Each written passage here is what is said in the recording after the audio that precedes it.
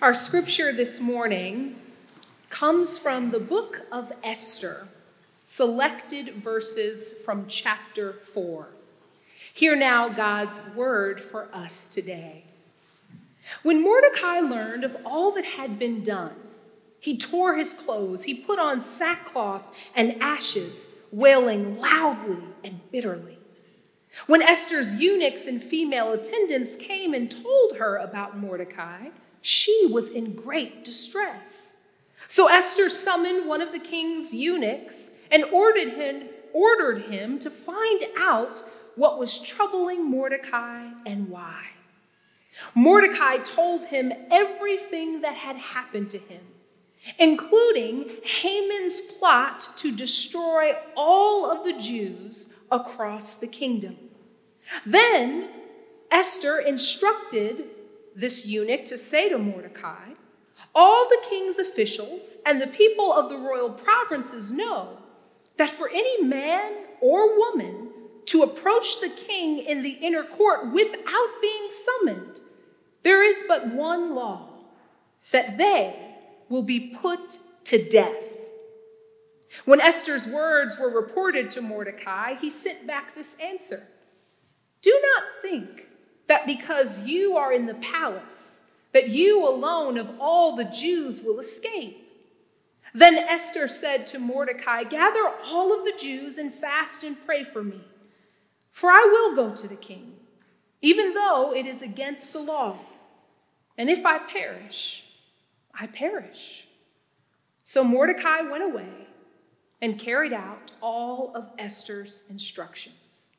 This is the word of God for the people of God. Thanks be to God. I'm going to preach this morning on the theme, the challenger. But before I do, why don't you turn to someone next to you and repeat after me. Roses are red. Violets are blue. I need the word. You do too. Let's listen to the challenger. Amen and amen. See, I just saved you a Valentine's Day poem. Listen, church, in 2 days, it will be Valentine's Day, a day where we celebrate love, relationship, and our irrational love for chocolate. And as your pastor, I always want to be helpful. I want to share resources that make life easier and meaningful to your everyday life. So today I thought I would save you some shopping time and provide a few cards that you can pick up for your very special Valentine.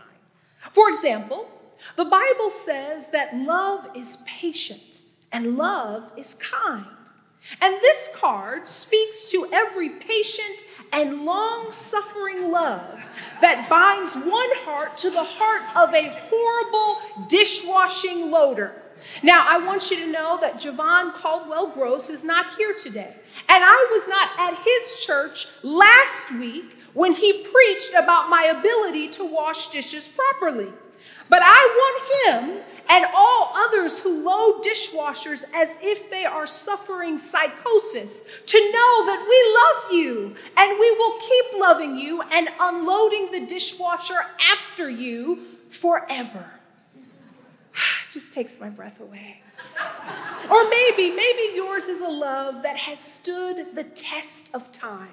Decades and decades of devotion, romance, and sweet nothings. And after all of that, you can celebrate what can only be a miracle.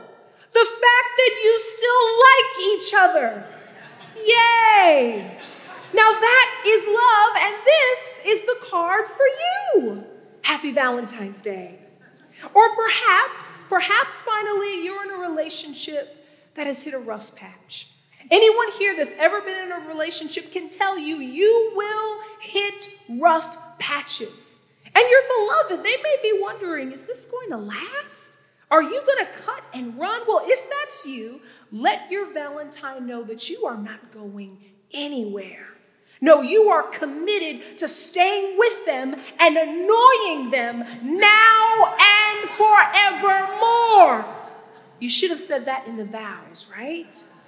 You see, there are so many different Valentine's cards to choose from: the romantic, the realistic, the sentimental, or even the sarcastic. And you can find them for all of the many different relationships that we have: spouses, friends, husbands, wives, boyfriends, girlfriends, co-workers, teachers, or even pets. And yet, out of all of the cards that we have to choose from, you probably won't find one addressed to the challenger. You know the challenger. The person who God puts in your life to push you, to frustrate you, to call you to account. No, you won't find the challenger section of Valentine's cards because we typically don't celebrate this person or give them chocolates. Yet our text today reminds us that a challenger is one of 3 key relationships that we cannot live without. And we see that clearly through a woman named Esther and her challenger named Mordecai. Now, let's refresh ourselves on the story of Esther and Mordecai. First, Mordecai and Esther are family. We don't know the exact circumstances, but we learn from Esther chapter 2 that her parents have died and her cousin Mordecai has raised her. We also learn that they are Jews who have been exiled to a foreign land. The temple has been destroyed, and now they are residing in what is Persian territory that is ruled by King Xerxes. And finally, we learn that this King Xerxes is in search of a wife. Now, he had one named Vashti. But when he ordered her to come into a room with his male court attendants who had been drinking for 2 weeks straight, she refused, as many of us would. And then she was stripped of her title and banished from the kingdom. I know this sounds like Days of Our Lives or Young and the Restless, but I'm just telling you what the Bible says. Now, with Queen Vashti's vacancy, the king is now conducting a national search for a new queen. It sounds like The Bachelor, right? Esther is one of the many women that's selected for their beauty and their charm and taken into the royal household. And her wise cousin Mordecai instructs her, keep your faith and your nationality to yourself. So she follows his instructions, and soon she is crowned queen. Now, this could be where the story ends. Esther lives out her life as the original Cinderella, minus the glass slipper and the talking mice. But you see, crisis creeps in. Mordecai refuses to violate his religious faith and bow down to a royal official named Haman. And Haman is enraged at this. He proposes to King Xerxes that all of these Jews need to be killed. And King Xerxes, he agrees. And so gallows are constructed across the kingdom. Now, when Mordecai hears this, he, of course, is beside himself with fear. He covers himself in ashes and sackcloth, overcome with terror at the prospect of his people losing their lives. And so what does he do? He turns to his cousin Esther, the queen. Surely she could, and she would prevent this tragedy in the making. But when Mordecai asks her for help, she responds with a little bit of hesitation. She says, well, cousin, you know the rules, right? I can't just walk into the king's inner chamber. If I do, I could die. To which Mordecai says, don't think that because you're in the king's house that you alone of all the Jews will escape. Now, you see, Mordecai's response is the first blessing that challengers bring to each of our lives. Challengers remind us of where we came from. You see, Esther was now in the palace. She was surrounded by servants and all the amenities and accoutrements of being queen. She was literally and socially out of touch with the people who nurtured her, raised her, and made her who she is today. But Mordecai reminds her of this truth. You may be in the palace, But you're not from the palace. You have been put by God in this place of prestige, in this position of power, but this is not where you started.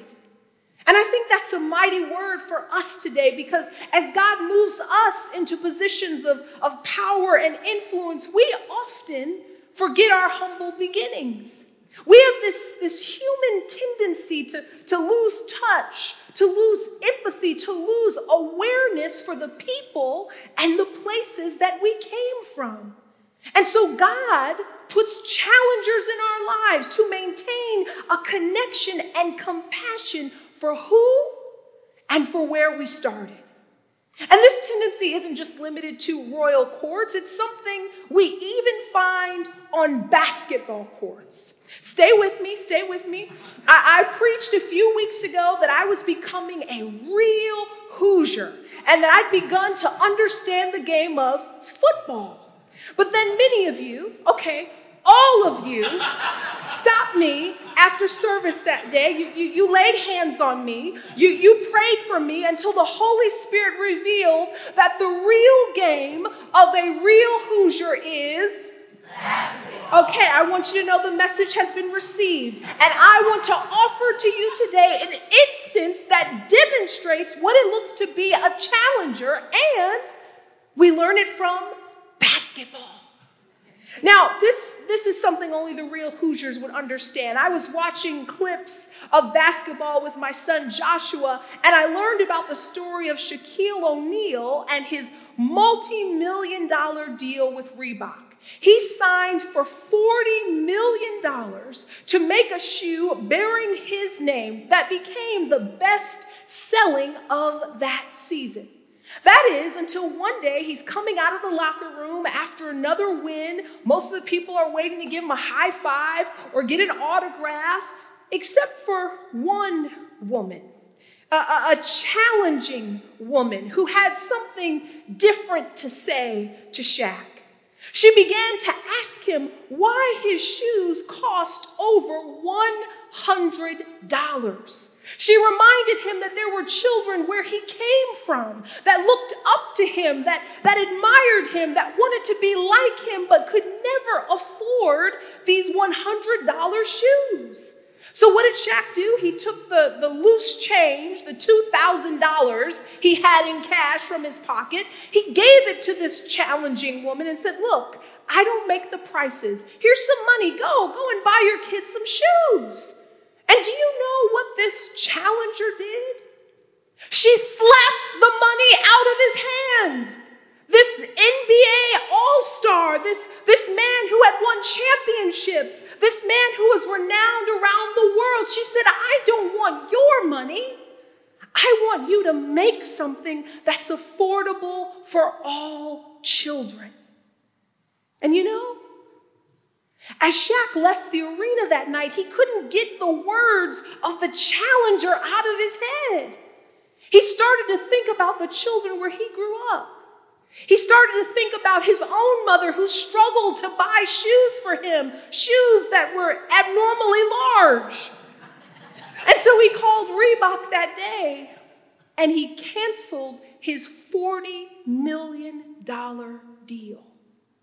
And then he signed with Walmart, where you can still find the Shack Attacks on sale today, not for $100, but for $12 to $20. And 400 million pairs sold later. There are shoes that are available, that are cool, that are branded, not because Shaq was so moral and benevolent, but because someone had the courage to challenge him. And now I know he's not the greatest at free throws, but someone had the courage to challenge him, to make him remember where he came from. And maybe that's a reminder that God has for somebody here today. Maybe you're the leader of the team now, the CEO of the company now, the manager, the project leader, the director, or maybe you've been there, done that, retired and got the t-shirt. But you see, God sends challengers into our lives to ask a powerful question. How does where you are now impact the people where you started then? How are you leveraging the level that I brought you to, not for you, but for others? These are the hard questions that a challenger raises in our lives. These are the questions that we all need to hear from the challenger that we all need to have. So who is your challenger? Who is your challenger? Who is your challenger? If you're not sure the answer to that question, consider that the challenger is not just someone who reminds you where you came from, but someone who reminds you who you are. Because you see, Mordecai not only reminds Esther, you didn't always live in the palace, but he reminds her that these were not always your people. Before you had a crown, before you had a court, you were simply a child of God. You were a Jewish woman, and you need to remember who you are. And you see, God sends challengers into our life so that they don't withhold the truth of our identity from us. They love us enough to tell us when we're getting it wrong, but they also love us enough to tell us the truth with love. In other words, they bring us down without tearing us down. And that's a word for parents, grandparents, managers, leaders, or bosses. We all have people that challenge us and that we've been called to challenge. And yet sometimes we wonder why they won't receive our correction or our wisdom. And it's not because what we're saying isn't true. It's because we're not saying it with love. Because sometimes a little acid gets on our tongue when we talk. Sometimes a little poison gets on our fingertips when we reply all or post on Facebook. And we forget that the role of the challenger is to push us forward into who God has called us to be and not push us down into who we have been. You see, Mordecai calls out Esther's true identity, but he doesn't call her names. He doesn't berate her or belittle her. He challenges her. But he does so with love. And what would it look like if that child in your life who just doesn't get it, you spoke the truth to, but with love? What would it look like if you told the truth to your spouse, but with love? What would it look like if you told the truth to your coworker, but with love? What would it look like if you told the truth to your pastor or your choir member or the person sitting next to you, but with love? Well, I'll tell you what it looks like. It looks like Esther responding with faith over fear. Remember in our text that when Mordecai reminds her of where she's from, who she is, and that she should act on the behalf of the Jews, she is terrified. She's afraid that if she walks into that room uninvited by the king, then she's going to die. But you see, when Mordecai reminds her who she is and where she's from, she also remembers whose she is. She remembers that while there might be a queen in this king's court, there is another king. And when this king speaks, every knee shall bow. When this king speaks, winds cease from blowing. When this king speaks, all power and glory in heaven and on earth are in his hands. And so the woman who was once crouching in fear becomes the woman who rises up in faith. She tells her cousin, if I perish, I perish, but I'm going into that room. Why? Because she remembers where she came from. She remembers who she is, but most of all, she remembers who God is. The King of Kings, the Lord of Lords, the one who can part Red Seas, the one who can make a way out of no way, the one who challenged a Pharaoh, and the one who will be with her as she challenges a king. And do you know who will also be with her? Mordecai. You see, the final characteristic of the challengers that God sends into our lives is that when they call you out, they come alongside.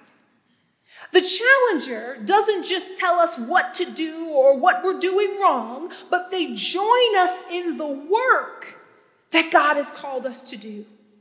That's why in our final verse, Mordecai lets Esther know that he and all of the other Jews in the community will be fasting and praying for her as she acts on their behalf. You see, she may be challenging a king, but her challenger is covering her in prayer. So I know you may have already ordered roses for your sweetheart, bought candy for your crush, or chocolate for your beloved. I heard somebody back there say, nope. But don't forget to thank God for your challenger. The ones who remind us where we came from, who we are, who God has called us to be, and who join us in the work that God has called us to do. Maybe this Valentine's Day, you'll send that challenger a card that says, roses are still red. Violets are still blue. You helped me become a better me. You helped me become who God called me to be. Thank God for your challenger.